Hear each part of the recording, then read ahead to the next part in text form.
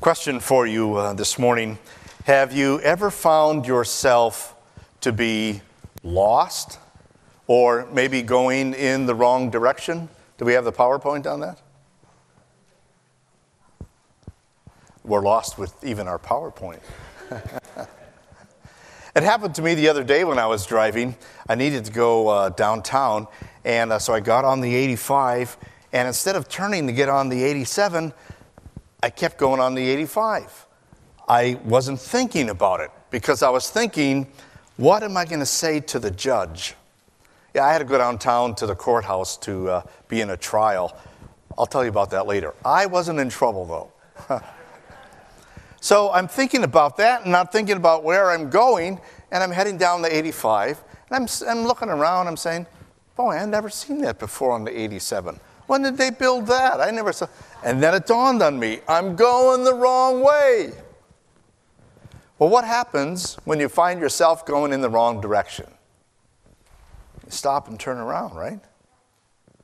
And I thought, isn't that true about our life too? That maybe we find ourselves headed in the wrong direction. And what we need to do is find the right direction. So where do you go to find that? Well, some people will go to church. They go to church because they're looking for direction for their life. Maybe something doesn't feel right. Maybe they're looking for some answers to some questions. And then they come to church and they hear about the cross. And they might wonder, well, how does the cross help me for what I need in this life? And the answer is, it's the starting point for us. That's where we find direction and purpose for our life. Today, as we continue our series of messages entitled CSI, Christ Scene or Cross Scene Investigation, we want to take a closer look at this question: what will I do with the cross for my life? That question comes to mind as we listen in on a conversation between Jesus and Peter, as Jesus announced he's going to Jerusalem to suffer. From Matthew 16. From that time on, Jesus began to explain to his disciples that he must go to Jerusalem and suffer many things at the hands of the elders, the chief priests, and the teachers of the law, and that he must be killed and on the third day be raised to life. Peter took him aside and began to rebuke him. "Never, Lord," he said, "this shall never happen to you." Jesus turned and said to Peter, "Get behind me, Satan. You are a stumbling block to me. You do not have in mind the concerns of God, but merely human concerns." Jesus was giving Peter some new direction for his life. You know, there's one thing that always gets me about what Jesus says. It's always true. Everything he says that's going to happen, it happens. His arrest, his beatings, his crucifixion, and his resurrection, it all happened because he said it would. And I think that maybe Peter knew that. I think he knew that every time Jesus says this or that's going to happen, it happens. And so that's why he became so upset when Jesus announced what would happen with him and the cross. And so he stands in Jesus' way. He literally takes Jesus aside, off the path, and turns him away from Jerusalem. And Jesus' response to him: get out of the way. You're a stumbling block. You are Satan. Now that's pretty heavy words, right? To call somebody Satan? Well, the word Satan means adversary, somebody who is opposed to something. And so that brings up the question for us. What will we do? What will our response be to the cross? Will we oppose it or own it? Now we can maybe understand why Peter said what he did, because maybe we would feel the same way, right? I don't want my friend, I don't want my teacher, I don't want my God to suffer and die like that. No way, this can never happen. But Jesus said that was opposition. That was like Satan working to stop him. Jesus knew all about that too. You know, when Jesus was a little infant, Satan was trying to stop him. He got into the heart of King Herod and put such hatred in him that Herod sent his soldiers all through Bethlehem to kill all the little boys 2 years and younger. He wanted to put Jesus to death. Jesus knew what it was like to have Satan get in the way and to try to stop him when Jesus started his ministry. He was out in the desert for 40 days. He had not eaten. And the devil comes to him to tempt him to sin, to get over his suffering and his starvation, to take care of that physical need. And now, Satan's going to try to get at Jesus through his friends. And put that thought in Jesus, you don't want to suffer. Why would you suffer for these people who've done wrong? Would we oppose Jesus like that? Is there some reason we would say no to that cross of Jesus? Maybe we do. Maybe when things become so important in our life that we don't see the need for the cross. You know, why are you telling me about the cross? You know what I need help with is to figure out my finances. I need help, the taxes are coming up soon. I need help with relationships. I need help with my job, all sorts of other things. Don't keep taking me to the cross. There's other things that I need to deal with. Are we opposed to that cross? Not recognizing it's the starting point? What we should do is say what Jesus said. There is no other way. That's what Peter's argument was. Instead, we should say, get out of the way. Jesus said, new direction. Get behind me, Satan. Jesus didn't want to be tripped up. He did not want to be distracted from what God's plan was. He trusted that plan. Even though that plan would mean he would have to suffer for things he did not do wrong, he was committed to doing that for us. I mean, it was the perfect plan. How else could we get right with God when our sins separate us? How else could we live in heaven if God's justice said the soul that sins must die? But instead, God said, my son must die for the sinners. That was the perfect plan. And so, in answer to the question, will you oppose the cross or own the cross, we want to own it. That is, we want to make it ours.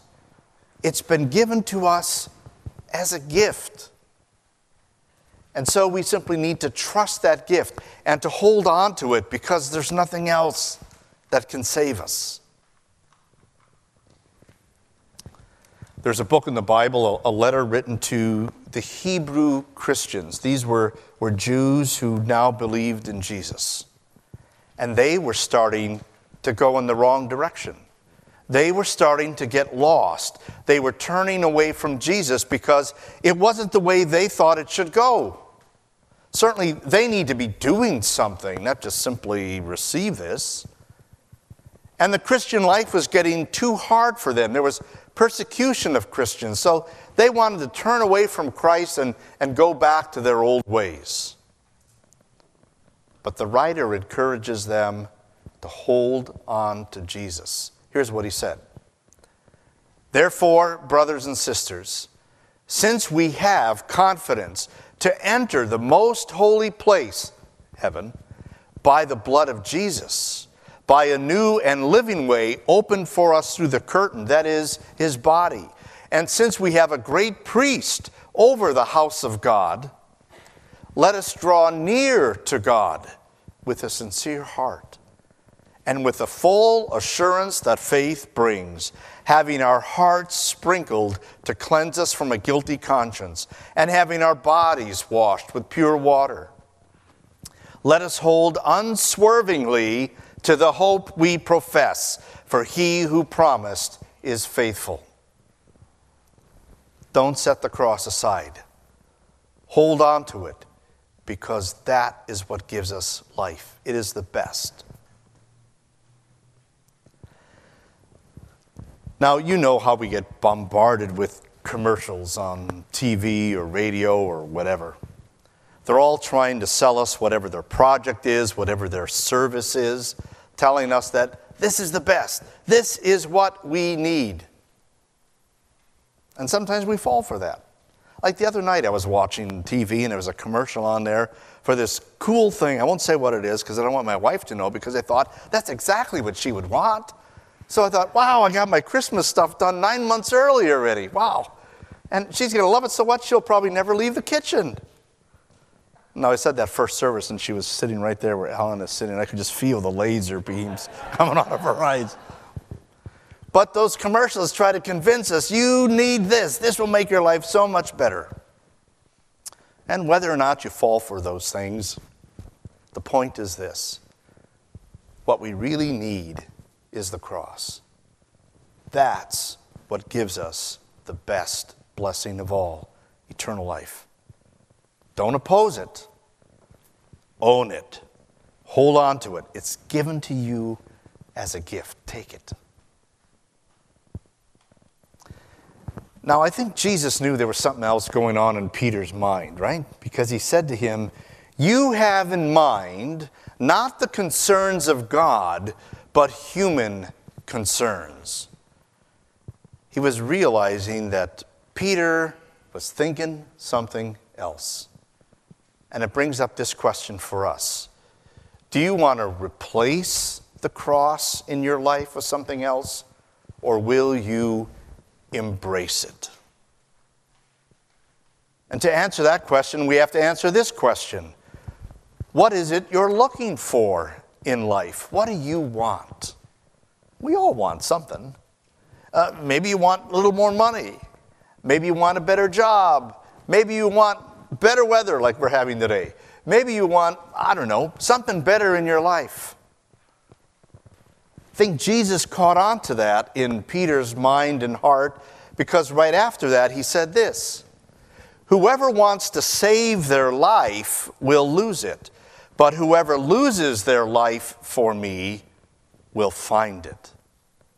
What good will it be for someone to gain the whole world, yet forfeit their soul? Or what can anyone give in exchange for their soul?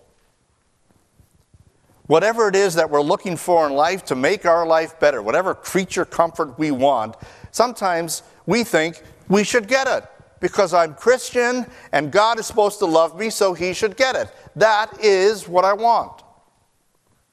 You see, we begin to confuse faith and being part of God's kingdom with living in this world.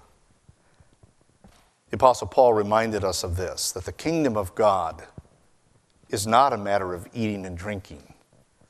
It's not what you have here. It's not what you get to enjoy here. It's not all the creature comforts here that show you the blessings of God. No, being in the kingdom of God means you have righteousness, peace, and joy in the Holy Spirit. See, and that's the heart problem we have. We're so in love with the things of this world that sometimes maybe we're willing to replace this with stuff. In our Sunday morning Bible class, we're looking at this topic of how, as human beings, we get so interested in the things of this world, we think that's where God is going to show us his love and his blessings. It's in stuff. But instead of the glory of this life, we should be looking at the glory that God puts in the cross. The hidden God is there in the cross, blessing us through suffering and hardship to bring us closer to him. It's just a reminder that the only solution we really need is the cross. And that solution is a solution. What is your need? What is it you want in life? We all have things, and many of those things we have in common. But for sure, the greatest thing that we need and that we all have in common is to be restored to a right relationship with God.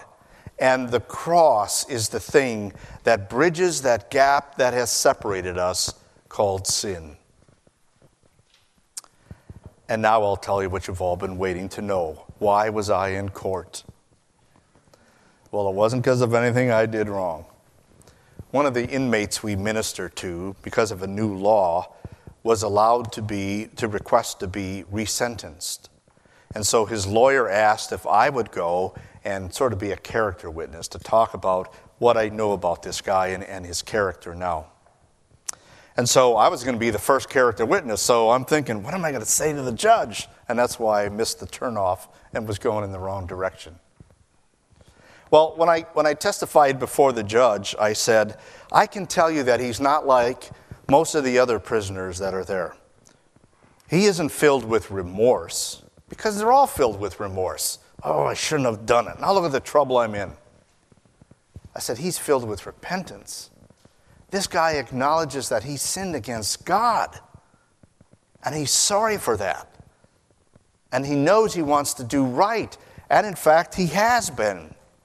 And not just going to our Bible studies, but he's been like a model prisoner there, so much so that the head of the prisons in the state of California wrote a letter to the judge saying, this guy has got an absolutely clean record and deserves to have his time reduced.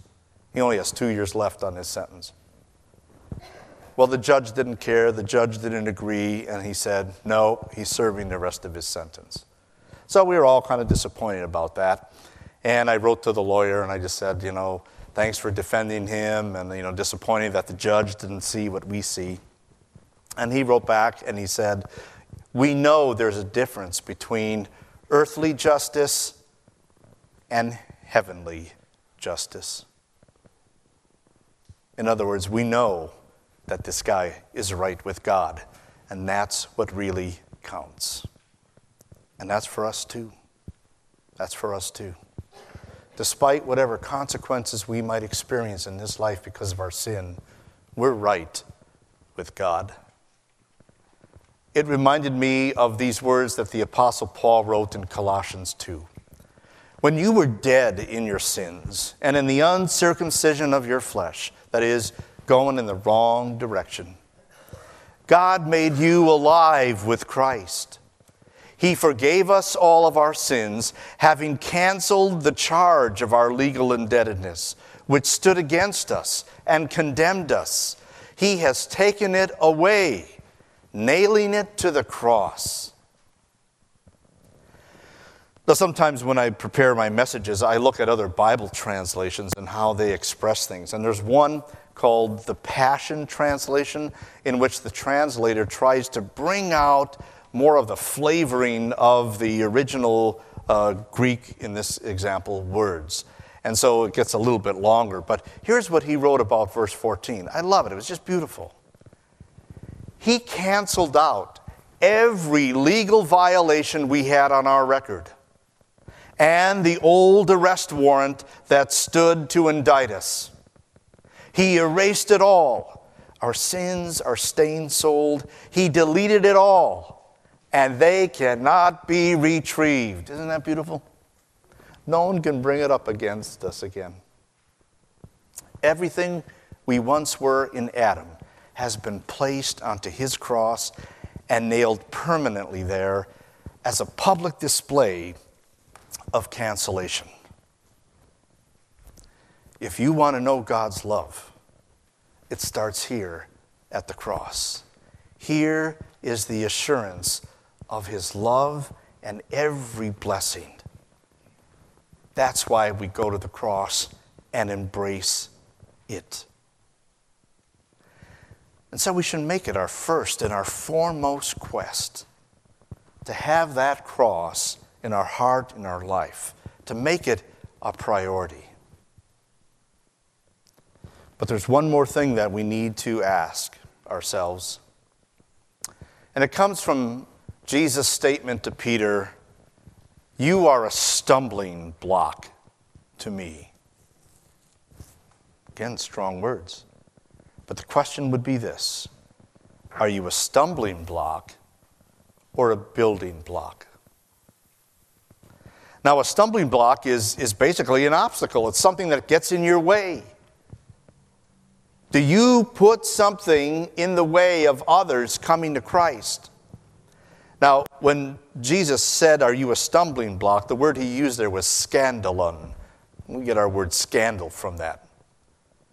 It was referring to a trap. Just like you would think of a stick that's holding up a box or a cage or something, right? And there's some kind of a bait tied to it, and the little animal would go in there and take that food, and obviously you would end up pulling that stick and the box would fall down on him. That was the scandalon. That was the trap. But it was interesting that Jesus said Peter was the trap. He was the bait. The devil was using him to try to attract Jesus to go in the wrong direction and to give up the cross. And Jesus wouldn't fall for it. And he told Peter that he had become a stumbling block. Have you ever been a stumbling block to somebody in coming to Christ? Are there words that you could have spoken but didn't? Is there a prayer you could have said but you didn't? Is there something you could have given? Is there some time or ability you could have used so that Christ could be brought to someone? Do you live in such a way that you put a stumbling block there that people don't see Christ in your life? The truth is, God has quarried us out of the pit of sin and shaped us to be building blocks. He has saved us and put us together so that we can work together to bring Christ to others. Peter got the message. Years later, he would refer to Jesus and himself and believers in this way from his first letter. As you come to him, the living stone, rejected by humans but chosen by God and precious to him, you also, like living stones, are being built into a spiritual house to be a holy priesthood, offering spiritual sacrifices acceptable to God through Jesus Christ. Do you see how you are a building block? Do you see how God has shaped you with your talents, with your time, with your gifts, so that you can build and be used by God to proclaim Christ? Is that the direction you need to go in? It all comes down to this. If you think you need some direction, a change in your life, if you feel lost with God, what are you doing with the cross?